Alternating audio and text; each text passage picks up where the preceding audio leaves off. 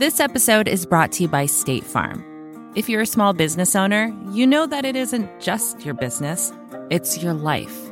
And whatever your business might be, you want someone who understands. That's why you might want to check out State Farm Small Business Insurance. Why? Because State Farm agents are small business owners too, living and working in your community. That means they know what it takes to help you personalize your policies for your small business needs. Like a good neighbor, State Farm is there. Talk to your local agent today. At the Coca-Cola Company, Keurig Dr. Pepper, and PepsiCo, some of our bottles can be remade in a whole new way, using 100% recycled plastic. New bottles using no new plastic, except the caps and labels. Learn more at madetoberemade.org. From Cafe, welcome to Stay Tuned. I'm Preet Bharara.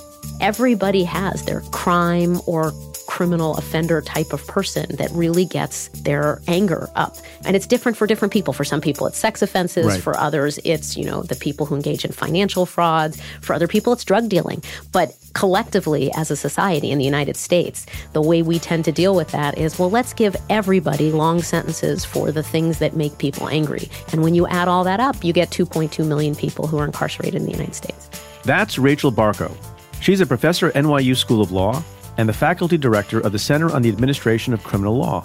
She's also the author of the new book, Prisoners of Politics, Breaking the Cycle of Mass Incarceration. Rachel's work is important, and she is one of my favorite people to help navigate this thorny topic. She also happens to be a great colleague. We had a great conversation, digging into the weeds of sentencing reform, clemency, and how a prosecutor's office should measure success. But first, let's get to your questions. That's coming up. Stay tuned. Hey, Stay Tuned listeners. It turns out that the next episode of Stay Tuned drops on Thursday, July 4th. So we're planning a special episode, and we need your help. Instead of asking me questions, I have a question for all of you. And it's something we've talked about on the show, and it's a topic of conversation in America over the last number of years. So in 15 seconds or less, tell me, what does patriotism mean to you? Record a voice memo right on your phone and email it to staytuned@cafe.com, or you can call and leave us a message at 669-247-7338. We'll be featuring some of your answers, and you'll hear my answer and my guests next week. Stay tuned. My name's Tommy. I'm calling from Brighton, Illinois. Ms. Milgram and Mr. Preet Bharara. Look, I love your show. I listen to it every week. You two former prosecutors seem awfully nice for prosecutors, and you have a sense of humor. And I have not encountered that in my experience with prosecutors in the past. I'm a good guy now, but in the past I've had experience with prosecutors. I'm just wondering, is the whole mean, severe thing that prosecutors do, is that an act, and now these are the real people, or is it vice versa?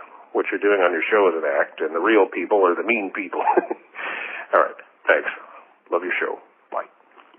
Tommy, thanks for that question. It's one of the most interesting questions I feel like we've gotten in a while.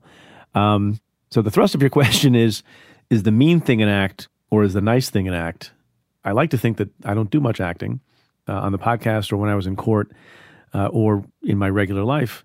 Look, people have jobs to do. And when I would stand up at the podium when I was U.S. attorney and announce the arrests of people who we alleged to have committed serious crimes, that was not a moment for mirth, really, or smiling or cracking jokes. But as I've said on other occasions and spent a lot of time in the book talking about these things, the prosecutors who are at least in the SDNY and the other ones that I've met, they're real people, just like judges are real people, and just like people who get prosecuted for crimes are real people, and they have stern moments and they have lighter moments, and it depends on what the job is at hand. It was a very important thing in our office that we take the work very seriously, but we don't take ourselves too seriously. There are a lot of practical jokers.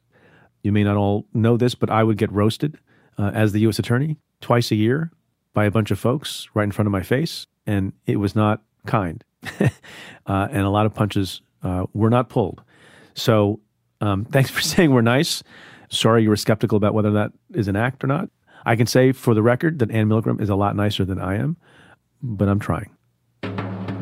Here's a question from Twitter user MyTextLife, who writes, at Preet Bharara, SCOTUS just dropped the Curtis Flowers case. This case has been overturned 3 times for Batson violations by the same prosecutor under the same judge. Total trials are 6, defendant in prison for 21 years. As a prosecutor, what are your thoughts? So that's a case that involves racial discrimination in jury selection. And the Batson case you're referring to is a seminal Supreme Court case from 1986 that made it clear you can't do that you have to have non-racially motivated reasons, for example, to strike someone from a jury, something not based on their race. And that was held to be an important constitutional right. In the case you mentioned, the Curtis Flowers case, the same district attorney in Mississippi tried and convicted multiple times, 6 times in fact, a defendant named Curtis Flowers who was alleged to have committed a quadruple homicide. During the course of those 6 trials, as the Supreme Court points out, the DA struck 41 out of 42 black jurors.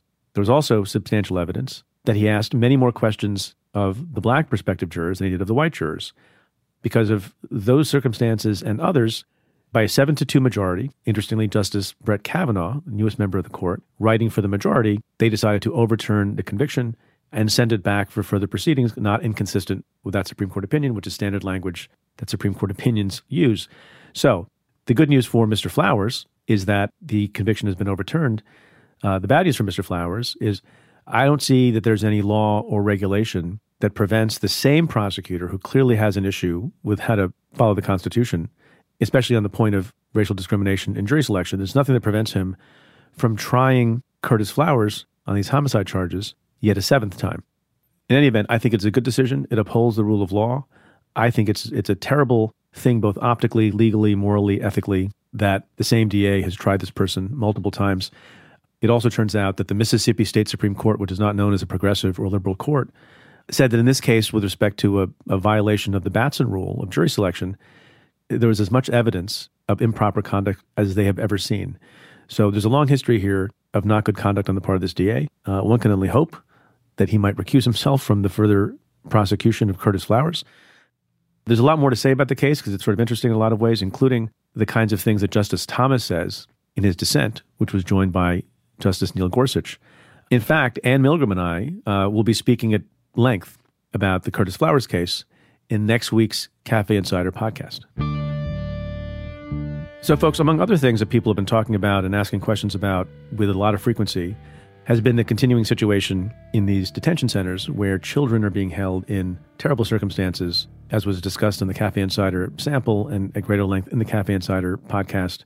Ann Milgram and I talked about the argument made by the DOJ attorney that the requirement that those facilities be safe and sanitary does not necessarily mean that children must have toothbrushes and soap, among other things. Safe and sanitary is a singular category in the agreement, and it was one has to assume left that way and not enumerated by the parties because either the parties couldn't reach agreement on how to enumerate that, or that it was left to the agencies to determine. Or it was relatively obvious. One of the nice things about doing these podcasts is not only do I have great and thoughtful listeners, but some of the people who have been guests on the show also listen, even after they've been guests. And I got an email today from someone you may remember, Steve Martin, not the comedian, but Steve Martin, who was a guest on the show and was the monitor that the court appointed to oversee the consent decree that we entered into with the city on Rikers Island, and also has been for many, many years an advocate for reform in prisons and other kinds of correctional facilities. And I thought it was worthwhile to share with you an email, with his permission, that Steve Martin wrote today about what's been going on in these detention facilities, given his decades and decades of experience on these matters. Steve Martin wrote this: Preet, just listened to your podcast with Ann on unsafe, unsanitary detention centers. As usual, you two did a wonderful job of framing the issues. Thanks, Steve. Then he goes on to say, having investigated hundreds of detention facilities during my 20 years as a retained expert for the civil rights divisions of both the U.S. Department of Justice and Homeland Security, had I ever suggested to these agencies that the absence of basic necessities, such as soap, toothbrushes, etc., could be permitted or justified under any construction of correctional standards, that would have been to abrogate without qualification my most basic principles. It is both appalling and frightening that an attorney with the U.S. Department of Justice would stand before a panel of judges and make such an argument. I just wonder if the department took time to consult with any of their retained experts who routinely inspect facilities for the Civil Rights Division. Be well, Steve. I thought it was worth hearing, not just from people who have prosecuted cases and other people who write on these matters, but from Steve Martin, who has lived and breathed this stuff for decades. Thanks, Steve. My guest this week is Rachel Barko. She's an NYU law professor and faculty director of the Center on the Administration of Criminal Law. Rachel is a passionate advocate for major reforms in America's incarceration system. We're friends and colleagues, even though we don't agree on everything.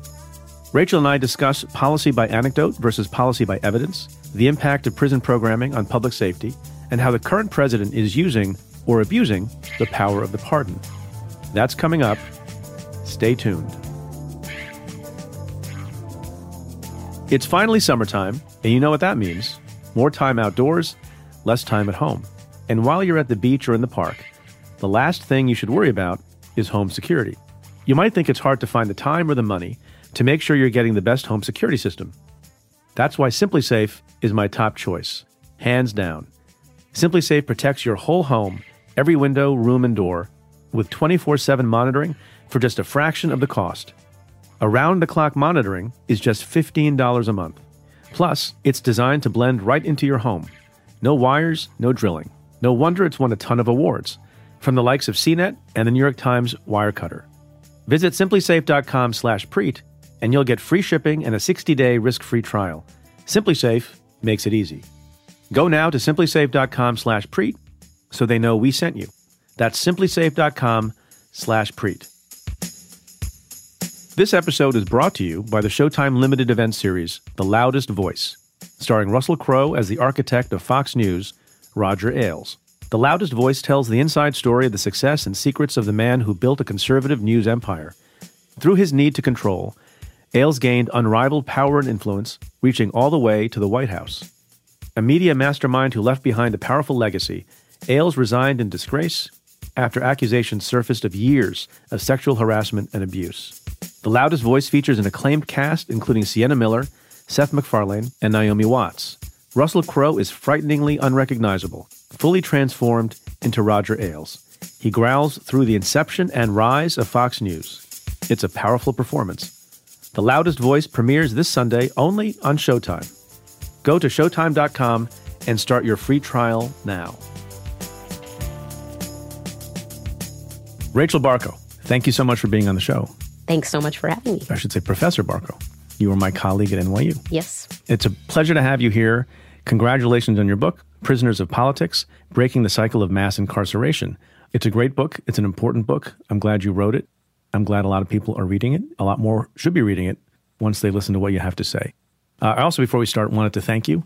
As a friend and colleague, you read portions of my book, Doing Justice, and you provided, many instances, the sort of smartest edits of anyone. So thank you for helping me make the book tighter and better. Your book is excellent and needed no help, but thank you. It did. And so thanks for providing it. So you are a scholar of all things having to do with criminal law. And there's a lot of debate now in the country about how we make things better. I don't think there's anyone who thinks, whether you're a current or former prosecutor, defense lawyer, a judge, an academic, or some combination of those things, who thinks that the current system is wonderful and the status quo is great, whether you're a liberal or a conservative. What was your major reason for writing this book? And what do you think is the major issue that we should be focused on with respect to criminal justice? If our goal in our criminal justice policies is to achieve public safety, and I really think that's the common ground, liberals, conservatives, that we all share. We want a system that's working to make us safer. And so my goal in writing the book was to highlight all the things we're doing that fail in that objective, that I think people have intuitions that these things work, when in fact you look at the data and the evidence and you find we're doing a lot of things that are counterproductive. And to boot, those are the same things that create racial disparities, a lot of human misery, and make the system palpably unjust. So it's kind of this lose-lose environment that I wanted to draw people's attention to. What's interesting is that the first thing you said was that everyone should be focused on public safety, as opposed to, and maybe these things are not mutually exclusive, as opposed to justice. How do you think those are different? So I think justice is paramount in what we're doing. But I have to admit, when I talk to people around the country, there's different conceptions that people have of what justice is. You know, what is a just punishment in a given case? You get wildly different answers from people. But the common ground is everyone can agree what it means to be safe, you know, to not fear that you're going to face attacks, to have low crime rates in your neighborhood and your area. You know, that's the objective that I think is the universal one. And I think what's ironic is we have people peddling these criminal justice policies that frankly are unjust by most people's estimate. But again, people disagree. But they say, hey, you know, you need to do these things. That's the trade-off for safety. And so what I'm hoping to highlight in the book is that's just really a false dichotomy. These are policies that are bad from both perspectives.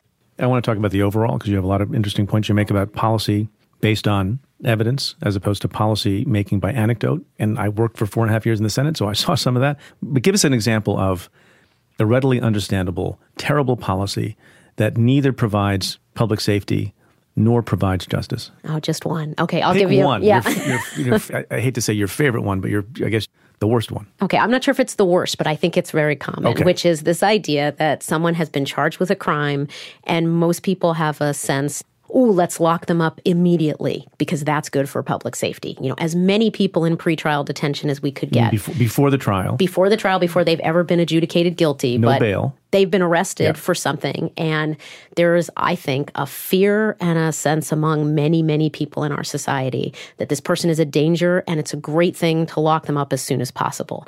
Whenever we see news stories about someone who was out, released on bail before their trial and they do go on to commit another crime, there's a sense, that's exactly what we need to prevent. We need to prevent that kind of thing. So as much detention as possible as the goal.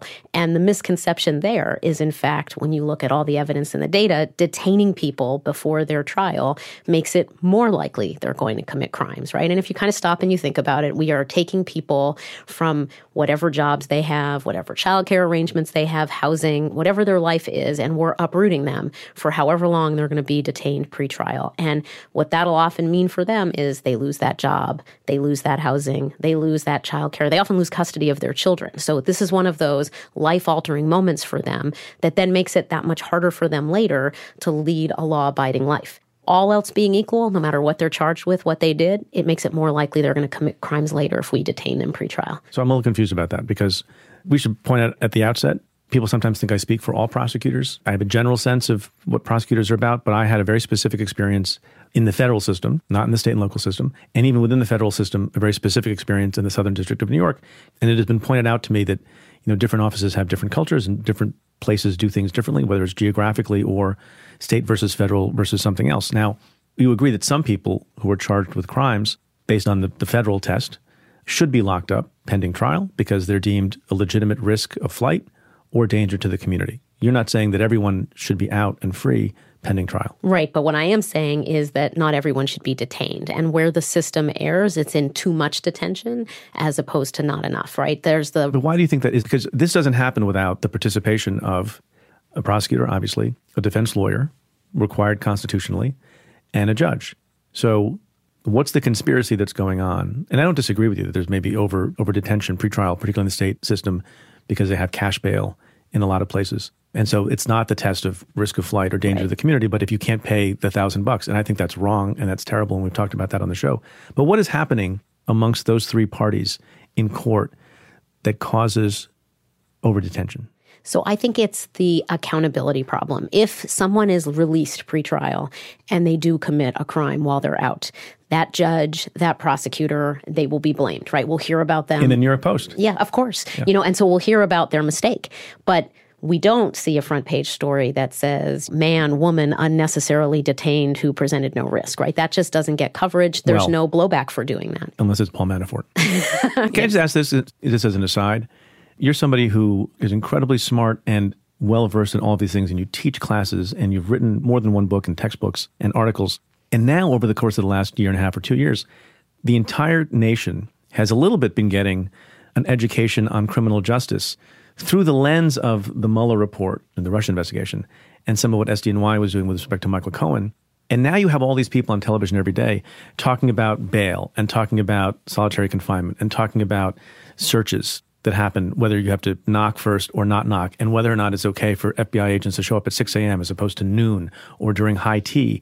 From where you sit, what do you make of how people are getting their education about criminal law, given this distortion of the Mueller investigation? It's got good and bad attributes to it. On the one hand, I would say there are a group of people out there who for the first time are outraged by practices that are quite common. And I think they are only outraged because they're seeing people that they personally find to be sympathetic undergoing this. And so, in some sense, I think that's a good thing to have some people say, hey, really? This happens all the time? That's kind of outrageous. And so if it takes their kind of political ally to be the victim of that, to get concerned about it, there's something to be said about that that's positive. On the other hand, there's attributes of this case, and I don't need to tell you, like all these cases that are not the typical cases, Right. and so they become used as if there's something about them that is normal, run of the mill, when there's really exceptional facts and circumstances at stake. So yes, you should learn about the fact that there are aggressive search tactics. That is something that is not unusual that would take place in a case. Or, people talking about what is a normal sentence for someone in the federal system and learning about the way guidelines work. So I think that can be good to educate people on. But there are so many things about these cases that are unusual and strange that then become used as a broader critique of the criminal justice system that's not accurate. So, speaking of Paul Manafort for another second, the Manhattan DA charged Paul Manafort in a number of counts criminally. And the report, as of the taping of this podcast, is he's being transferred from wherever he's being held to New York to Rikers Island, which is not a good place. And I have a whole chapter about Rikers Island in my book. And we did a lot of stuff with Rikers Island. And I saw somebody post on social media, on Twitter, if you are psyched that Paul Manafort is being sent to Rikers Island, you may not be as progressive as you think you are. How do you react to that? They're right. I think that's exactly right. I think the reaction to his initial sentencing was very telling. That first sentencing in Virginia when he got 4 years, I saw so many people that I normally think of as kind of progressive criminal justice reform types absolutely outraged at that sentence. And I thought, but step back for just a minute. I understand what the guidelines range was, but that first batch of stuff was essentially tax fraud, and he was going to have to pay back the money. So this was the prison time in addition to that. It was not an insignificant amount of prison time.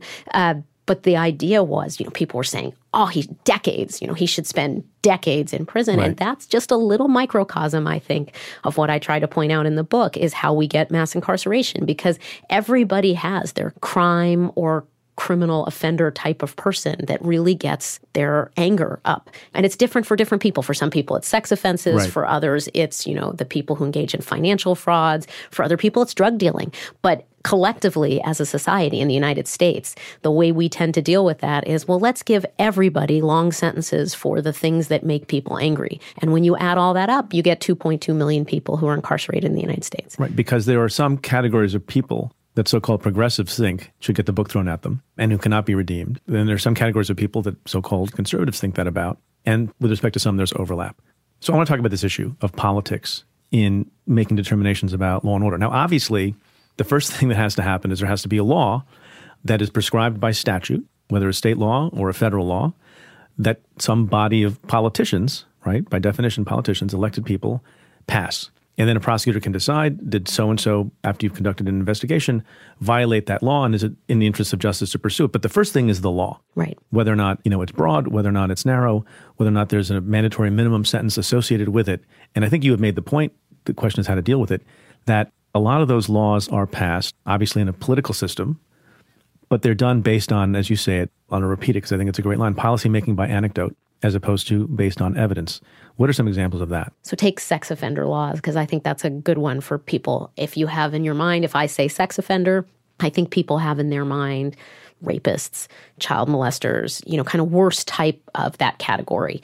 When you actually look at the laws that are passed around the country that cover sex offenders, they include things like teens sending sexually explicit pictures to each other, sexting. To other teens. Yes, exactly. Mm-hmm. So they're covered. So they qualify for lifetime registration in many, many places. Public urination, because somebody exposed themselves to go to the bathroom outside, that's a sex offense. Visiting a prostitute, sex offense. So, and this is multiple states. These aren't just kind of one-off examples. So in those kind of places where lawmakers have said, okay, here's what we want to do with a category of people known as sex offenders, that's going to include everything from your child rapist to teenagers consensually sending nude pictures to each other, the punishment is set with the worst person of that category in mind. So you end up with things like lifetime registration requirements. Or to take another example, if you look at the federal legislation that was passed in the 1980s and 90s for drug traffickers, they kind of had El Chapo in mind. They talked about these high-level traffickers putting great quantities of drugs in circulation. Mandatory minimums were set really high for high-level traffickers. They weren't thinking about a conspiracy that includes your kind of low-level person who is the mule who brings drugs over the border or your street courier. But they're all going to get treated the same way based on the quantity, no matter where they are in the drug conspiracy. And they all get that sentence that really was, frankly, with El Chapo in mind. So That's a kind of dynamic we see across numerous offenses. It's definitely a pattern. But so there's something that absolutely happens. There's an event, whether it's 9/11 or something else, or, a local crime, it gets some notoriety. And then lawmakers who have a blunt instrument of passing laws or not passing laws decide, based on that anecdote, as you might say, we got to do something. And maybe it's not a fault of weak law. Maybe it's a fault of bad discretion being used or bad judgment being used by a particular judge or particular prosecutor. But they think, I represent these people. I care about public safety. I also care about justice. And I got to do something. And so they pass some law that may be unnecessary. And it mostly works in an upward ratchet. So in other words, some bad thing happens. You already have pretty tough laws on the books. But to show that something is being done, whether it's Congress or a state legislature, they'll pass a law, get signed by the president or signed by the governor. And then you have to live with that law pretty much forever, because it's very difficult politically to undo some tough law than it is even to enact the tough law in the first place. Is that always bad? Because in other circumstances, we might say a mass shooting, and there has been no movement on particular kinds of sanctions for people who buy certain kinds of guns or taking guns away from folks, or a hate crime. The Matthew Shepard law was passed after a devastating event. That's a little bit legislating by anecdote also. How do you differentiate between the two? I think the key is there's the impetus for passing legislation. Some problem in society, whether it's hate crimes, whether it's drug trafficking, whether it is sex offense. These are real problems. And so you do want a response by your elected representatives. For me, the issue is what they then choose to do and what information they use to make their decisions. So it would be one thing if after something happens to then say, oh, okay, what could we best do to address this problem that we're now aware of because there was this high-profile event that brought our attention to it. And we looked at studies, because there are people who study this, and say, there are? What is it that would be a good thing to do in response? I think the way to think about it would be if we looked at an example from another field that involves, let's say, science. Let's say you had an outbreak of measles, and you wanted to figure out what should we do about it. We wouldn't normally think the best idea would be to just have a bunch of legislators who are generalists and have no specialized information kind of go with their gut and decide what they think is best. No vaccination. Exactly. Because it might be bad. But people are doing that. Right. And that's a real problem. And I think the issue is to get criminal justice and its goals into that same sphere of thinking where we say, hey, we actually have some accumulated knowledge and information about things that work and don't work. So let's use that when we make the policy. So let's take an example of one of those policymaking by anecdote examples, which was crack cocaine, right? So you have Len Bias, star basketball recruit. He's going to go to the Celtics. They're so excited. And he dies of an overdose. And people think he died of a crack cocaine overdose. And the result was that was the kind of trigger for Congress to say this new drug crack has to be dealt with as harshly as possible. And they literally had a bidding war between Democrats and Republicans in Congress to ratchet up the penalties for crack cocaine. Nowhere did they look at evidence of what's the chemical composition of crack. How is it different from powder? What do we know about the effects on the human body?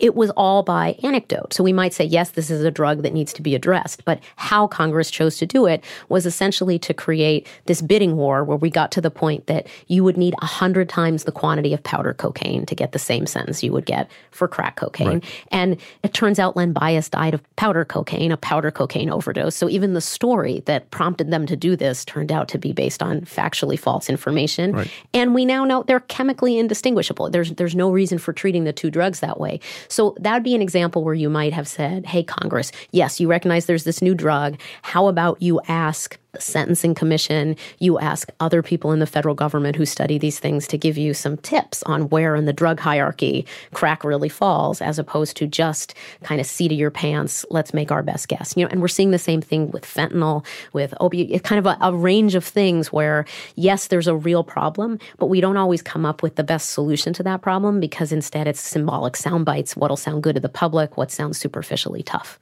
There are other areas where we make decisions and policy decisions and even pass laws based on data and evidence and expertise. From where I sit, speaking a little bit more cynically for a moment, I'm seeing the country, both in policymaking and in lawmaking, actually in lots of areas move away from that. We talked about vaccination and measles, and you have a lot of people who are spouting off based not on medical evidence or expertise, but based on views that don't seem to make any sense. And you're seeing it also with respect to climate change and climate science. What gives you hope that in these other things that some people will say pose an existential threat to the planet, that there's not so much care about evidence and science that we can get somewhere on criminal justice policy? Yeah, I'm not really sure I have a ton of hope. But don't say that. This is a podcast. It's not necessarily an tens optimistic of millions one, is it? of people. No, we provide. This is a podcast that's about hope. Hopeful and sunny outlook. Yes, okay. Right, well, so to the extent I have it, it comes from the fact that we reach points in our society where people are just hit in the face with how bad their policies are. You can kind of look historically in the United States where we got regulation of certain issues, frankly took a lot of tragedies. Shirtwaist fire, people start thinking, hey, maybe we do have to regulate the conditions on factory floors. In criminal justice, I think that kind of tipping point is harder to identify because it's a little harder to say, the reason we still have high rates of recidivism and crime in places and lots of people cycling in and out of the system, sometimes there's a tendency to just blame that on the individuals themselves. It's just a lot of people individually making bad choices in their lives, as opposed to saying, actually, we have this criminal justice policy apparatus that does a terrible job because it's failing like 3/4 of the time as people cycle in and out. So it's a little tougher to have people clearly identify that our policies are problematic. But I think the tipping point for that is we now have so many Americans who themselves have personally had involvement with this system that they see it firsthand. So, you've got 1 in 3 adults in America with a criminal record. 1 out of every 3, which is really a statistic that's hard to wrap your mind around. And I think when you start to think of the millions and millions of people who have family members, it's like 1 in 2 people have family members that have some kind of justice involvement. I think when people start to see it firsthand, they get a stronger sense that this is not working. It's the Brian Stevenson proximity idea. And I think we have a lot more people in America who are proximate to a system that doesn't work. I think in your book, when you talk about Rikers, no one who has proximity to Rikers would say we're doing a good job detaining people there, that people will come out of that place better and more likely to lead a law-abiding life than when they went in. And I think as more and more people get close to places like Rikers and jails and prisons and the rest of criminal justice, I think that's going to be the turning point. But that's the optimistic take. And I'm not completely convinced even myself that we're there. I'll add a note of optimism here. You and I may disagree on some things. And I was a prosecutor most of my adult life, but I still think there's lots of things wrong, certainly at Rikers Island and how we incarcerate people. And I think we do incarcerate too many people. As you discussed a minute ago, you had a 100-to-1 ratio between crack cocaine and powder cocaine. It took a lot of years. But after a period of time, that ratio was made not equal, but was realigned some. Right. And there are people, progressives, and you have conservatives, who have joined together in a bunch of different respects to say, I think uniquely, because this wasn't true in 1994, joined together based a little bit on different considerations to say we're incarcerating too many people. Some progressives might say, Nita Gupta has been on the show, a civil rights leader and a friend also, who says, look, she was prepared to join with the Koch brothers on policy issues because from her perspective, there's lots of reasons why it's unfair, unjust, and discriminatory to have so many people locked up. From their perspective, a little bit more, their emphasis was on cost. Mm-hmm. It hurts the economy and it's bad for the country in slightly different ways, although there's overlapping concerns about justice as well. And they both come at it from a slightly different perspective and probably don't agree on much else on the political table, but they can agree on those things. And that's how you got the First Step Act, for example, that President Trump takes some credit for. So that's my prompt to you to say, if it's correct, that is a trajectory that's hopeful and good, or will that erode? So I think it does lead us to someplace better. And I guess the question is kind of where your ultimate destination is. And so the reason I stay a little pessimistic, if you think about reducing our prison population, let's say by 50%, a goal of Cut 50, Van Jones organization and others have talked about that, we would need, at the current pace that we're at, 75 years to get there. And that would assume we keep continuing with these kinds of reforms. And I think we're about to hit a ceiling, because if you look at the actual things that the two sides have agreed on so far, it's very modest. These are really incremental, modest changes. I think they're good. I think the First Step Act is good. It's just a first step. Right. Rachel. It's the most baby step. Like you could bronze the saddle shoe and say this was a step where then the baby fell right afterwards, yes, but did take that first step. The question is, how long is it going to take to, turn into Usain Bolt from that one? And we are really, really far, because the things that people are agreeing on, I read through all of the presidential candidates, many of them had submitted these proposals proposals in this Brennan Center report of kind of what they thought of for criminal justice policy. And it's all so modest. It's targeting nonviolent, first-time, low-level drug offenders, which I agree is a really important category to look at. But that's not most of the people who are incarcerated in the United States. That's the kind of thing we're going to have to get past if we want big reform, because most of the people who are incarcerated in the United States are there for some kind of a crime that most people would think of as having involved violence. We have people incarcerated there and there for homicides, for rapes, for robberies, burglary, and we could talk about whether that's really violent or not, but people don't like burglaries. And so that's when you start to get into the offenses that are politically more difficult to try to reduce sentences for. It's one thing to say that 100-to-1 ratio for crack powder. Yes, they got it to 18-to-1, which was a good thing. But even then, they couldn't agree to make it retroactive and give a break to all the poor people who were still serving the old 100-to-1 sentences. That just happened in the First Step Act. So when you think about taking 2 decades to remedy what was clearly a really flawed 100-to-1 regime, that's what makes me worry, that if it takes 2 decades to fix that one, how long is it going to take to fix the much more politically difficult problems? I want to ask you about the 1994 crime bill, which is much in the news because lots of folks, I don't know if you know, everyone's running for president on the Democratic side. Look, we've come a long way from 1994, and even communities of color, there was a lot of strident push for tough laws. I would presume that you would think there were at least some good things in the 1994 crime bill, including the assault weapons ban. Do you agree with that? Yes. There's a lot of pushback within the Democratic Party as these people run. To what extent do you judge people like Joe Biden or others, to the extent you have a problem with the 1994 crime bill today? To what extent is it fair to judge them for reacting in the way they did back then? Well, I think it's always important to take into account the context that people are making decisions. And so for me personally, and I'm only answering for me, every voter is different. One, I look and see, given what they knew in the 1990s, lawmakers, what were the range of policy positions that were available to them then? Were there people then speaking out that this wasn't actually going to be very effective? And frankly, there were. So, that's kind of one thing we could look at is even at the time, as long as we could identify other people who recognize this was a failed approach, then I think it is fair to criticize and ask questions about, well, why did one politician go with approach A and another went with B? But to me, what's more valuable is to ask, where are they now? Because I believe, this is a big part of my professional career. I believe in clemency. I believe in giving people second chances. Including politicians. Exactly. That's another one of those kind of progressive hypocrisies, frankly, because there's a lot of people who really do believe in rehabilitation and human change in the context of people who commit violent acts against each other, who sometimes actually don't believe it for people who aren't engaged in those acts, politicians. So I personally believe in human evolution and thought and progress. So I do judge people by what they tell me now. They've learned about what they did back then.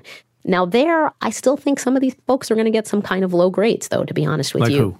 Who? Well, so name names. All right, I'm going to name names. Since I'm not running, here's where it's good to have tenure. So, take Kamala Harris. Yeah. There's an example of somebody who has a long career in law enforcement and has made many decisions along the way as attorney general, as district attorney, but who says, now says, well, I was a progressive prosecutor. And, I really don't think that's a fair label for how she behaved while she was, for example, attorney general, because I was alive and cognizant and in this professional line of work while she was attorney general. And while it was happening, I was outraged at many of the decisions she was making. Give us an example. So she defended some really horrible behavior on the part of the Orange County District Attorney's Office in cases, took positions on appeal that I really think were not positions of justice, did not represent the highest kinds of positions one would like to see from an attorney general's office, and fought cases where there was really blatant misconduct by prosecutors in her state. She wouldn't take a position on reforming 3 strikes legislation. There were just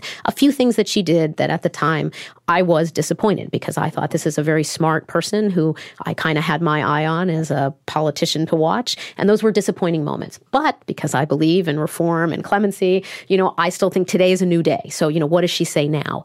And there it is mixed. Like, I definitely get, it's the political spin. It's, I've always been progressive, as opposed to, actually, I made mistakes. now knowing what I know now, I should have done this differently. That's what I like hearing from people. And I haven't really gotten that from her yet. She has some good positions now. She wants better funding for defense counsel. She supported legislation in her time in Congress that I think is good. And so, I'd say it's a mixed bag there. But my kind of voter antennae go up whenever I see someone basically, I've been right all along, I'm still right now, as opposed to just honestly saying, that was a script. Joe Biden, we can take our I was going to go to him next. Yeah.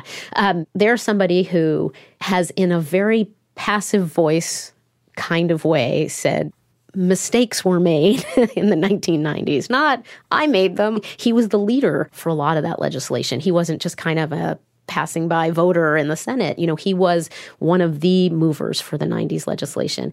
Again, I think it's possible for him to come out of the box now and say, although our heart was in the right place, we were very concerned with drug problems and crime problems, and we took an approach that we thought was tough and effective, but now we recognize was just superficially tough and actually created more problems than it solved. He hasn't said that. Instead, it's been similar to what I was saying with Kamala Harris, more of a kind of, I'm always there for the American people. We did a lot of good things then. Did we overreach in some? Yes. And, then he kind of pivots to some things the Obama administration did while he was there that in some sense remedied some of those, but, not really. For me, it's a question of what they're saying now. And for those two, for example, who have kind of a long track record on criminal justice, I'm still concerned about what they're actually saying today. You have many distinctions in your long career academically and professionally, one of which is the most sought-after thing for people who finish law school is to clerk on the United States Supreme Court, and you did, for the late Justice Antonin Scalia. Are people ever surprised that's the justice for whom you clerked? Sometimes. So, well, it sort of depends on whether or not they know my own political views, which tend to lean left and not right.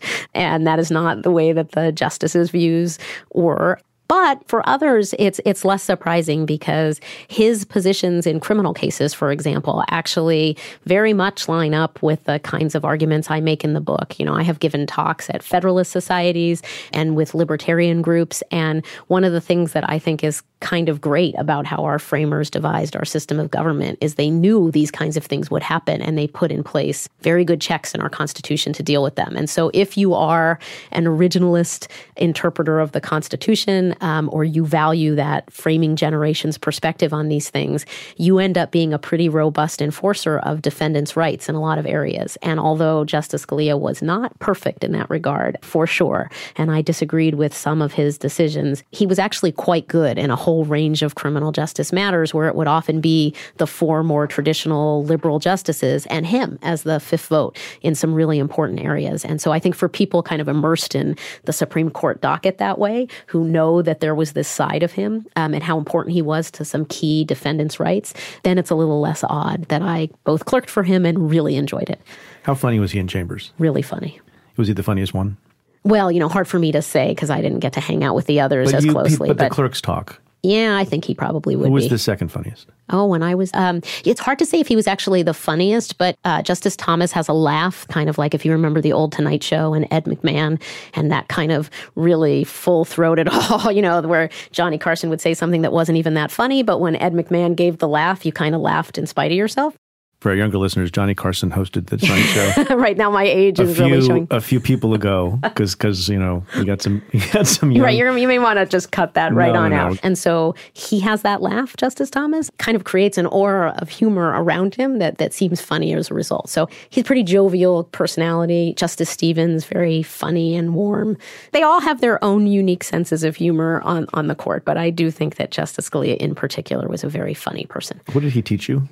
He taught me some work habits that I think were extraordinary. So one thing that he did is before any opinion that he wrote ever left his chambers, he would sit next to the clerk and have the law clerk bring in the reporters, the books that hold all of the opinions that had been cited in his opinion, and he would look through every one of them to make sure it had been correctly cited and that there wasn't something else in that opinion that he didn't like, such that citing it would send a signal that he didn't want. And the level of care to do that for each and every opinion is something that really has stayed with me. So when I use research assistants or I get help from others, I feel that same sense of obligation to really own it myself and look closely at underlying sources because, I think to myself, if Justice Scalia could do it, surely I should take the time to do the same thing. Did you ever win an argument with Justice Scalia, legal or otherwise? I like to think so. But, did? It seems unfair to be able to say that when he can't come on here and dispute whether or not that is true. Let me rephrase it. Did you ever persuade him to your point of view, which is not necessarily slightly different? Yes, I think that is something I was able to do. And it wasn't because of my unique skill set, actually. I would say that is a testament to the fact that he did have an open mind. He did go out of his way to hire law clerks who had political views different from his own. That was because he wanted to have people question his assumptions and really take him to task if he was doing something that was inconsistent with his usual approach. Now, it wasn't like the argument you would win would be, hey, why are you looking at all those founding era documents? This is a living constitution. Let's take a look at here and now. But if you, on his own terms, could say, you are misreading this history or you're misreading this statutory text. So taking his methodology as a given and on his own terms showing something that wasn't quite right, he very much would listen and was open-minded and, really great work environment. I have to say the one story I like to tell my students, because this also has stayed with me, is very early on in my clerkship, I made a mistake in a memo I had circulated. I just didn't indicate it was a plurality opinion below. So normally in an opinion, you assume it's a majority of the judges voted for it. And if it's not a full majority, but it's just a sufficient number, you'd say plurality. You would indicate it. And I didn't in this memo. I didn't put that parenthetical in. And I had already walked it around the building when it hit me that I hadn't done this. And so I was then in front of the door to Justice Scalia's chambers and walked in and, confessed to this error. And I think it was my first week at the clerkship. And I said, oh gosh, Justice Scalia, I just circulated the memo and I didn't indicate it was a plurality. And, he dropped the papers that he was working on and he looks at me and he says, well, you know what? If that is the worst mistake you have made, you will be the best law clerk I have ever had. Just circulate another memo. And I thought, that is how you get somebody who works for you to want to do. Because then I thought I could still be the best clerk he ever had. I'm going to double down. I'm never going to make a mistake like that again. And you want to do the best you can for someone who's a boss like that. And that is how I felt the whole time. He was really a terrific person to work for. Let's talk about prosecutors. You say a lot about them. And one thing that I found really interesting, and I think it's very smart, how should we measure the success of a prosecutor? And one of the things you say is that it is very common and typical for the metrics used to evaluate the success or effectiveness of prosecutors is how many people did they charge or percentage of people did they charge, did they convict? That seems like a standard thing. It's an easy thing to measure. I think with respect to most offices that those numbers are easily knowable. I will tell you before you go into how that's bad that I don't disagree with you. I made it a point when I was U.S. attorney to not pay a lot of attention to those statistics. And I would get the numbers and they would come in and we had a fiscal year that ended, I think, on September 30th. You would get these printouts that said how many, narcotics charges, how many robbery charges, how many terrorism charges, how many public corruption charges. And I couldn't tell you as I sit here, and I couldn't tell you during the years I was in the U.S. attorney's office what those numbers were. I knew our conviction rate was very high, anecdotally, because I thought it was actually not a good idea to have people think, well, the way that you're going to be measured is by how many convictions you get. And we had a culture in the office that I hope is in a lot of places that there's nothing shameful about losing a case, about getting an acquittal in a case. And you have the same privilege of coming and reporting to the U.S. attorney a case in which there was an acquittal because the jury saw things differently as much as in a case where there was a conviction. And by the way, you were celebrated, and I hope this happens most places, if on the eve of trial or during trial or at some point after a charge was made, you came across other evidence that suggested, the case has fallen apart. And hopefully no one was at fault for that. And people sometimes in good faith make mistakes and witnesses make false identifications. And if you were the person who was a prosecutor who came forward and sought the dismissal of a case because it no longer made sense to bring, there was not only no shame in that, there was pride in that. And that's important. So I agree with your premise. My question is, and this was something to struggle with, how then do you measure the success and quality of a prosecutor's office if you need to be careful not to put too much weight on these easily knowable stats? I wish we could clone that attitude that you have and have it in all the 2,400 prosecutors' offices around the country. I don't think it's true. I really, unfortunately, think we have a lot of leaders in these offices who it's all about the wins. There's a culture that you celebrate the wins and the losses are a loss like it would be for a sports team, that we're treating it the same way we treat, an NFL season. That's not what we're doing in prosecutors' offices, but I think there's an attitude that exists and it's prevalent throughout the country that is bad. And I do think, that's not doing justice. justice. That shouldn't be the goal. But because it's so easily measured, it often is. What we can easily measure and what we focus on, if that's what counts, that's what people try to achieve. And so the key for a prosecutor's office is to really think, what are we doing? Now, justice is a tough metric. We talked about that. People have different conceptions of it. But I think there's other things we could look at in the office and ask questions about prosecutors that would tell us. So we could look at, what are the cases that you are diverting in your office that shouldn't be there? Because that's a success. It is by diverting, just to be clear, what do you mean by that? So taking cases out of the criminal justice system because you recognize this is actually a person in front of us who has a mental health issue or a drug problem, and really we get a better public safety outcome and a better outcome in their lives if we put them into a treatment program, get at that underlying problem, and keep them out of the criminal justice system. Because once we deal with that problem, they will be more likely to lead a law-abiding life. So we'll get the public safety benefit and we will free up our resources for cases that we really need to focus on. To me, we should measure that. We should measure the successful diversion of cases outside of the system that shouldn't be there. And, that should be praised and rewarded. It's a little different at the federal system and then a state system, but we look through offices all around the country right now. We have states that have prosecutors who are lowering the incarceration rate in their office. Crime is not going up. In most cases, it's going down. If anything, it's stable or going down. And so that's a successful measure to say, hey, we incarcerate too many people. What are we doing to bring that rate down in our office? Because it's suggesting better assessments of which cases matter and which ones don't. We could use that as a metric. We could ask, what is this prosecutor's office doing to make it more likely that when people do stay in the criminal justice system and go through and get sentenced and get put in prison, that they're going to come out and they're going to be better off for having gone through this. They're going to be less likely to commit crimes. So what are prosecutors doing to promote reentry? What are they doing in an office? And I know you talk a lot about this in your book, and I'm so grateful that you do, because that's part of a prosecutor's job. It has to be if you care about public safety. It can't just be your job ends when the sentencing is over. You need to ask yourself as a prosecutor, when I send someone to a prison, what does that place look like? Are they offering programming? And if they're not, I think a good leader of an office will tell the public, hey, we need to do a better job in our prisons. And so that's a metric too. It's a metric for me when prosecutors speak publicly to the citizenry about what we should be doing differently about various safety issues. So what are the positions they take publicly on reentry or police shootings or, any number of other public safety issues between police and community relations? They should be leaders on all these things, and those should be things we value because we know all that matters for ultimately reducing crime rates. And I think those are all great points. Now, I evolved too. As I say in the book, I didn't think about it, not because of some bad intention, but it was sort of out of mind. This idea of what happens to somebody once you've done your job as a prosecutor. In the interest of justice, you bring a case, you proceed to completion, and if there's a guilty verdict by plea or by trial, then we make a recommendation, the defense lawyer makes a recommendation, the judge sentences, and then that person is off into the custody of the Bureau of Prisons. And we don't really have a role anymore formally. And so when people are really busy and have a lot going on, and they move on to the next case, it's not unnatural for them to then lose sight of and not have in front of their mind what happened to that person, because they're now in the custody of some other subdivision of the government, and they don't hear a lot about those folks. I became a lot more interested in these issues when we began to investigate Rikers Island and became involved in an organization that cared about what happens when folks are in prison and making sure that as advocates, we were in a spot to say there should be programming in prison, because that has a huge impact, as you say, and as everyone rightly says, on public safety, because these folks are going to get out one day. And if they haven't been taught, if they haven't gotten basic skills, if there's no plan to bring them back into society in a way that welcomes them, in a way that acknowledges, among other things, their right to vote, then you're going to have big problems. What can you do other than having a few sort of prosecutors who think about it and talk to their offices about it and maybe speak publicly about it like I did in the last couple of years I was in office, to have prosecutors involved on the back end? Because look, some people say prosecutors are too involved in everything to begin with.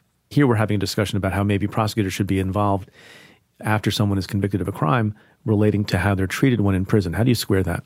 Well, I think it's part of a prosecutors' mission to promote public safety, to ask, if you're going to go into court and you're going to ask for someone to be sentenced for some period of time, I think it's part of your job as a prosecutor to ask, why am I asking for that period of time? What's going to happen to that person during that length of time that I'm requesting? And if you think that you're sending someone to a facility where they're going to be made worse, then it's perverse to ask for a longer stay in that place that is bad, right? Presumably, it's part of that sentencing determination and recommendation. And I think the other thing that prosecutors, the public, we should just all be honest about is prosecutors are lobbyists. They're big-time lobbyists, actually, around the country. They are the leading lobbyist for criminal justice legislation across the board, for sentencing, for the definition of crimes. They're out there, and whether it's their district attorneys associations or individual prosecutors in places, they are often the leading voice in a state when it comes to criminal justice topics. And police associations also. Yes, exactly. Even maybe more so. For sure, right. Both of them. But I'm not even sure if it's more so, honestly. The prosecutors are really kind of everywhere when it comes to these criminal justice topics. And so the question is, why some and not others? Why take such a vested interest in, let's say, should we have mandatory minimum sentencing reform, but not ask questions about prisons? A cynic might say, since I have said this, then you can gather I am one of those cynics. You're a cynic? That there's one that is in their professional interest because having longer sentences or mandatory minimums is going to make the job of a prosecutor easier. Prison conditions actually don't have any direct effect on a prosecutor's daily professional life, but it is the right thing to do with the goal of public safety. So I think the good prosecutors, people like you who say, hey, look, should be part of our job. We need more people who are out there doing it. And, the way I would think about it is when we sentence somebody to prison, they don't go away forever. 95% of the people that we lock away come back and join our communities. And so prison is this kind of short-term way of dealing with what is some other underlying issue that led to criminal conduct in the first place. And so it's kind of like if you blow up your credit cards, right? Okay, maybe you didn't have cash on you at the time, so you use your credit card and you can max it out. And that's your short-term solution to whatever your financial problem was. But, when that bill comes due with all that interest on it, hopefully you have solved the underlying financial problems or you have just made everything worse. Right. That's basically what we do with prison. We've kind of solved the short-term issue of whatever criminality we were dealing with, but it's going to come due again later when they come back out. And unless we've dealt with the underlying problem while they're there, we've just put it down the road and actually, in many cases, made it worse. And so I do think part of what prosecutors should be thinking about is that kind of end goal of public safety. And I think they're one of the few actors who are situated to know what prison conditions are like. They have that perspective on it. There's not that many people who do. Judges, prosecutors, prison officials. A lot of this, I will say, is because we don't do a very good job holding prison officials accountable for what happens in their facilities. That's a whole other set of problems that I talk about in the book. That's a big problem. That is really kind of insane when you think about it. We have no accountability measure. So that is a space where if you were a prison official, you are not assessed based on whether or not people come out of your facility doing better or worse. And so all of your incentives are to just figure out while they're with you, what makes your job easier. So if you as a prison official think solitary confinement makes my job easier right here and now because I can use it as a disciplinary measure, and you're not thinking this person I've just put in solitary when they ultimately get out is going to have so much mental damage from that experience that they're going to have a hard time readjusting, you may not care about that as a prison official because that's kind of not your immediate concern. And we don't have any accountability measures for that. So we have prison officials who not only use solitary confinement, but they take away visitation rights. They make phone calls really expensive because they can make money off it, but it's terrible for keeping people connected to their loved ones and reentering later. We have all kinds of policies like that we definitely need to realign and fix. And so for sure, they should have accountability. But, until they do, or at the same time, I do think prosecutors are well situated to call out some of these things that they're seeing. There's a lot of small things. And by small, I mean not that expensive, and they're simple things that I learned when I was working with this organization called Defy. When you get out of prison, in most places, some people don't have an ID. They don't have a government-issued ID. You know how hard it is to open a bank account or to get a job or even apply for a job if you don't have an ID? It costs $12 on average, as I understand it, in most states, to just give everyone who's released from prison that simple thing.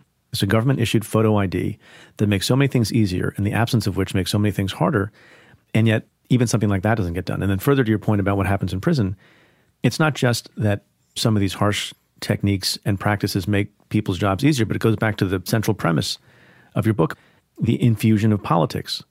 and this desire on the part of some people to be tough. Prison guards, correction officials, don't necessarily always like it when they see people who've committed a crime, serving their sentence, and maybe a violent crime even, and they're getting a free class in algebra, or they're learning a trade. They can figure out how to become an electrician. Well, where's my vocational training? Where's my entertainment? Where's my gym? If I go to a gym, I got to pay, whatever, 40, 50, 60 bucks a month so I can run on a treadmill. Why are these guys who are supposed to be being punished having access to a gym, not appreciating that as an effectiveness matter, those are the kinds of things, among others, that cause there to be less violence in a prison.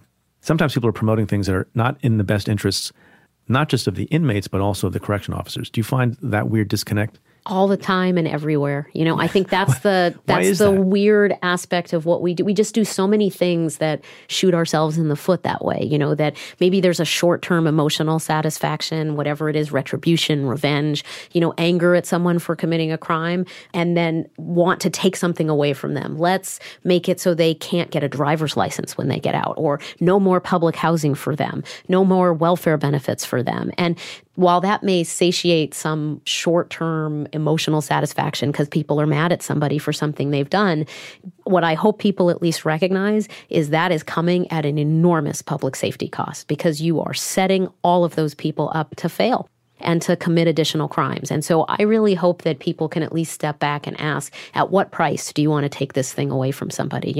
How much does it mean to you to take that algebra class away from somebody if it turns out that person is going to successfully re-enter with it, but otherwise will fail if they don't have it? And so I do think it requires us to ask, what is our instrumental goal in putting people away in facilities, and how much of it is about public safety and how much of it is just this kind of retributive desire to punish people. And there too, I think it's worth asking, do people even know the kinds of crimes people are committing? Because the other thing is, often corrections officers don't always know what someone has done, and the public often doesn't know, and they often just assume kind of the worst Hannibal Lecter kind of person is who we have in prisons. And when, you actually go to them, as you have, as I have, and what you meet are a lot of people who come from really unfortunate circumstances, who have had the deck stacked against them, and they've made poor choices. And I'm not saying there shouldn't be consequences for those choices, but these are not people who are irredeemable. These are people that have made mistakes, but could be put on the right track and could successfully contribute to their communities.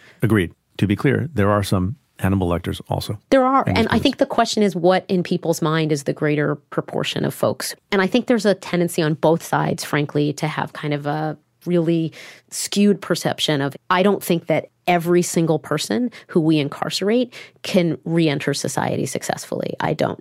I would say that percentage is small of the people who can't be, but there are some, and so for that reason, I find it hard to adopt an abolitionist argument that doesn't account for what are you going to do with those people, because unfortunately they exist. And in fact, when you talk to people in prisons, incarcerated people, as I have, they will tell you about those people, and they will say, well, not everyone could be out. What are you, out of your mind? There are a certain number of people can't. I think it's the percentages. And so I think whereas the public might think that's like 70% of the people in prison, I would couch the number at about 3%. It's like 3% of the bad apples in almost any organization, whether you're talking about a police force, a corporation, prisons. There's a certain don't say NYU Law School. Right. No. They'll get really mad. But there's a group of people that unfortunately, for whatever reason, causes a lot of the problems. But the vast, vast majority we could be doing a much better job with. The hope is to get more people with that as the prototype that they have in mind. And that's the optimistic note, which is I do think now as more people have personal experience with criminal justice, either themselves or with loved ones, they see that because now that is their brother, their sister, their father, and they can say, I know this person in a way that they're more than what they've done wrong. You write about in your book about cooperators and how you get to kind of see them for everything they've done. That's true of people who aren't cooperating too. That kind of whole gamut of people who have committed crimes. We could successfully reintegrate most of them, and that's what we should be trying to do. So I want to talk about pardons and clemency, because you spend a lot of time in the book talking about it, and it's much in the news also as well. First, start with this. Explain in a pithy way why it should be that an executive, a single man or woman, either a president or a governor, but an executive, duly elected, let's suppose, why should that person be able to unwind prosecutions at his or her whim, essentially, and have the power of the pardon, have the power of clemency? Clemency is critical because our system makes mistakes. Our system will tend towards too much severity and will overpunish people. And that's something the framers recognized when they put the clemency power in our Constitution. And, it's way up there. It's right next to the commander-in-chief power. I mean, it was something they really thought was important. And when you look, it's because, as they say in the Federalist Papers, society is going to partake in laws that are too severe, and we need to have a check on them. And they knew that from the experience in England with the Bloody Code, that you had to have some kind of a mechanism. There it was the king, which could grant people relief from those bloody codes, those laws that are too harsh. But may I just interrupt you? Yes. I get your that. Show. Well, I try not to interrupt, but I do sometimes.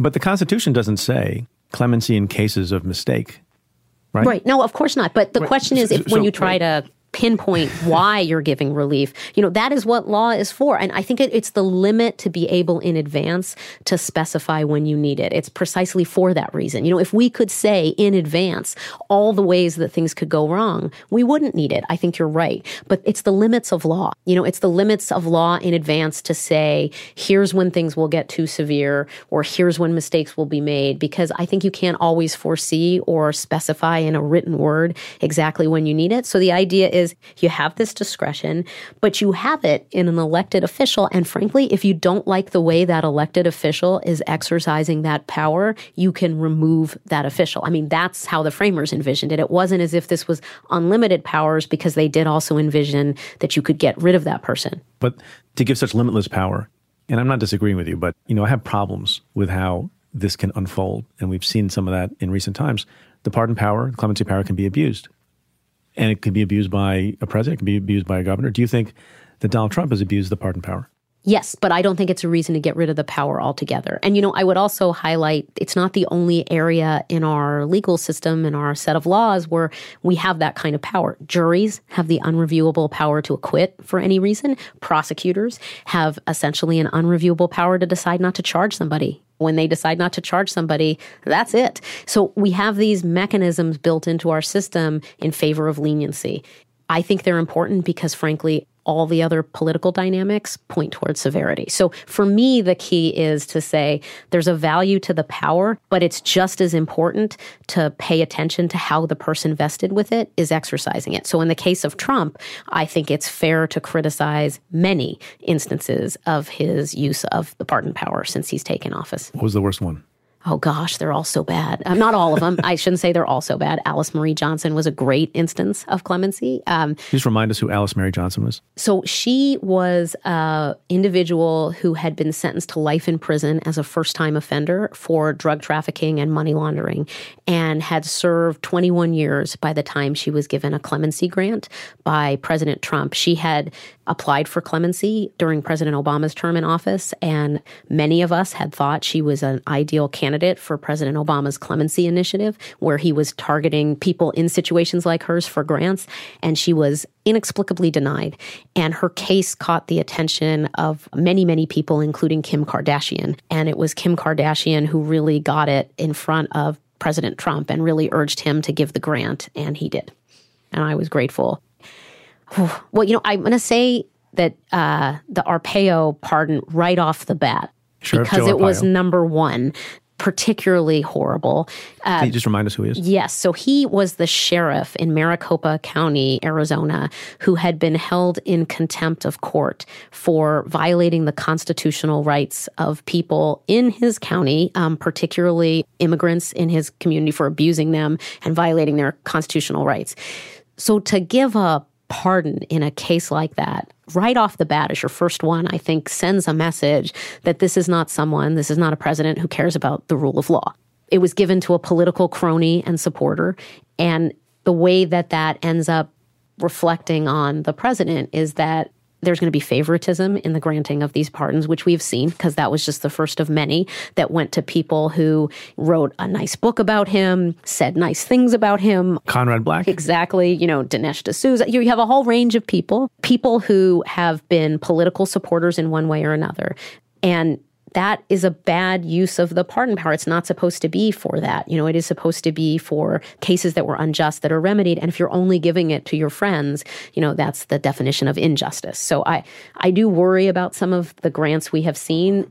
I hope we see more like the Alice Marie Johnson type, regular people who did get disproportionately long sentences. There are thousands of people like her out there. Right. And so we need to see more grants in cases like that. So we've been talking about how broad the power is for an executive. In this case, we've been talking about the president mostly, to grant a pardon. But it has been the case traditionally that the president doesn't make the choice by himself. And there's a process and there are criteria and there are guidelines. Now, a president, as we have seen, can throw all those out the window and do whatever he wants. But you at least have this process. And so I've been critical of the president for bypassing that process. And again, at the end of the day, he can choose to do what he wants. That seems not to make a ton of sense because it's the very institution, the Department of Justice, that engaged in the underlying prosecutions themselves, who's now making a decision looking back, and it may not be the same human beings because it may have been some time in the past, but the same institution is now being asked to recommend either for or against clemency petitions or pardon petitions. And your view is it should be taken out of the Department of Justice. Now, as an initial matter, I presume you agree that there should be some intelligent, neutral body, notwithstanding the broad power of the pardon, who advises the president, and that generally speaking, the president should abide those recommendations. What's your proposal? Yeah, exactly. I think there should be a process in place. I just don't think the people who brought the case initially are well positioned to take that objective second look. Going back to what we talked about with after you've sentenced somebody and kind of thinking of the prosecutor's role as ending there, it is kind of strange to then go back to the prosecutor, whether we're asking questions about clemency or parole or compassionate release. There's an oddity to going back to that person. If the prosecutor hasn't stayed in touch with this person, hasn't been kept abreast of their rehabilitation progress, they're not really giving you any information on what's happened from the date of that sentencing. Right. But they do have information because we went through the clemency program and I sat around the table in lots and lots of meetings where prosecutors in my office were asked to give their view to the pardon attorney. And yes, they had not necessarily kept in touch, but they knew information about the nature of the crime and about other facts related to the crime, and also were able to point out falsehoods or misrepresentations made by the lawyer for the person seeking the pardon or clemency. So I presume you believe that the underlying prosecutor should be consulted and have some role in providing information, just that they maybe should not be the ultimate institution that gives the recommendation. Exactly, right. So you would want to go to them for any information you needed about that initial case and exactly the kinds of things you're talking about. But because these decisions are really about what has changed in this person's life since they've been sentenced, they're not well suited to answer those kinds of questions, and certainly not to be the ultimate decision maker, which effectively is how the federal system currently has it set up. Because if you apply for clemency and you go through the Department of Justice and the pardon attorney or the deputy attorney general, who's also kind of in that decision-making hierarchy, decides that you don't have a meritorious petition, it doesn't even go to the White House. I mean, it just dies there. So the idea would be to create a structure that advises the president that doesn't have that bias, but as you say, creates a process that is not who happens to be a crony of the president or Fox News happens to raise the case, but instead you have a real process with decision makers that advise the president, because the decision is still ultimately going to be his or hers to make. It's in the Constitution that it goes to the president.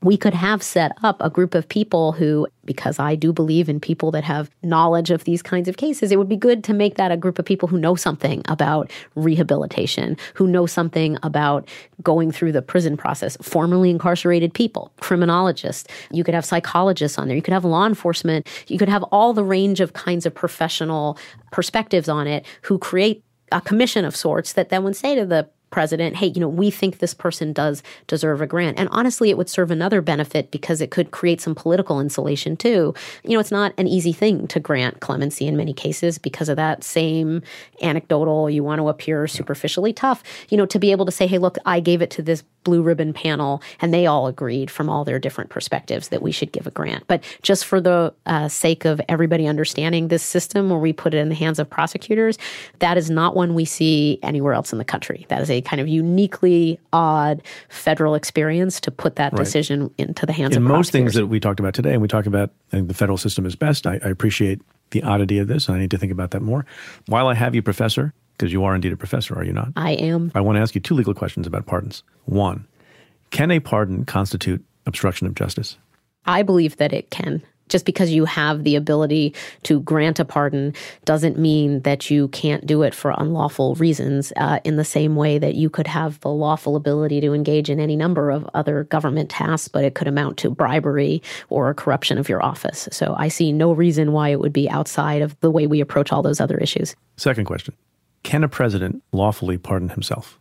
So that is another one of those questions that, so I'm just giving you my opinion on this as opposed to your opinion. You're here. You're the only professor here. Well, no, you're the only tenured professor here. Right. So I would have to admit, I would want to go back and look at some more of the foundational documents on this one. What's your hunch? But my hunch is no, because of the inherent conflict of interest in granting a pardon to oneself. The trick or the issue that comes up in this is that, it is tangled up in the idea with whether or not a president can be charged in the first place, as opposed to whether or not you need to use impeachment as the exclusive method to remove the person. And you certainly can't pardon your way out of an impeachment. So, it is tangled up with that particular topic. Tangled up. Hopefully, it won't come to the issue that we really have to give a definitive answer to that question, because it actually happened. Yeah. Professor Rachel Barko, thank you again for being with me and us. The book, it's great. It's very important. If you're interested in the kinds of things that we talked about here and want to learn more, you need to pick up this book, Prisoners of Politics, Breaking the Cycle of Mass Incarceration. Rachel, thanks again. Oh, thanks so much for having me. The conversation continues for members of the Cafe Insider community. Join me in this special bonus, where I ask Rachel Barko more about her days clerking for the late Justice Antonin Scalia and why she believes cameras should not be in the Supreme Court. To hear that and get the exclusive weekly Cafe Insider podcast, sign up today at cafe.com/insider. So this week at the end of the show, while everyone is talking about elections upcoming in the U.S., I thought I'd talk about an election in Turkey. There was a local election for who would become the mayor of Istanbul, the largest city in Turkey. That election was held on March 31st. The president of Turkey, President Erdogan, we've talked about a bunch on the show, how there have been disintegrating freedoms in that country, how he has gone about becoming a little bit more authoritarian as time has gone by, and how he's consolidated power for himself and his party, the AKP party. So in that local election for mayor of Istanbul, President Erdogan heavily supported one candidate from his party. But that's not the candidate who won on March 31st. It was the opposition candidate from the Republican People's Party, or CHP, Ekrem İmamoğlu. He won, according to reports, by the thinnest of margins, about 14,000 votes, 0.2%. That wasn't the end of the story, because President Erdogan didn't like that result very much. So what did he do? He used his power and effectively had that legitimate election annulled. And then they called a new one so that he and his party and his preferred candidate would win. That second election occurred just this past Sunday on June 23rd. And guess what? The voters of Istanbul didn't like what President Erdogan did very much either. They voted again for İmamoğlu. And this time, instead of it being close, they delivered him 54.2% of the vote. That was a landslide. The New York Times called it, quote, the biggest defeat of the governing party in close to 2 decades, close quote. So why is that important? It's important for a number of reasons. İmamoğlu's victory ends Erdogan's 25-year dominance in the city, where he rose to power as its mayor in 1994, and some people say has used power from that city to fund all sorts of things that he wants to do in the country. Erdogan has famously said himself, whoever wins Istanbul wins Turkey. Whoever loses Istanbul loses Turkey. And so the victory of the opposing party has raised questions about Erdogan's political future and has, to a significant degree, based on some of the visuals from Istanbul, renewed hopes for democracy in a country where suppression has escalated over time. As I mentioned, Erdogan has cracked down on basic freedoms, jailing hundreds of journalists and prosecuting his political opponents. But now, as the Washington Post, in an echo of what the New York Times said, reports that the election has pierced Erdogan's, quote, aura of invincibility. Now, people who want democracy and people who want Turkey all are saying it's a major blow to President Erdogan, leaving his party weaker than it's been since it came to power in 2002. But a cautionary note, as the celebrations rage on, we need to maybe be a little careful, not just us, but the people of Istanbul as well. There are a lot of challenges that remain ahead for the new mayor, who faces hurdles both translating his victory into effective governance And also, you never know what Erdogan might have planned next. He doesn't like to lose, and he certainly doesn't like to lose power. But for now, as we all keep a cautious eye on something going on in a country thousands of miles away, we can view it as a victory for democracy and for hope. The pendulum swings. May it swing other places too.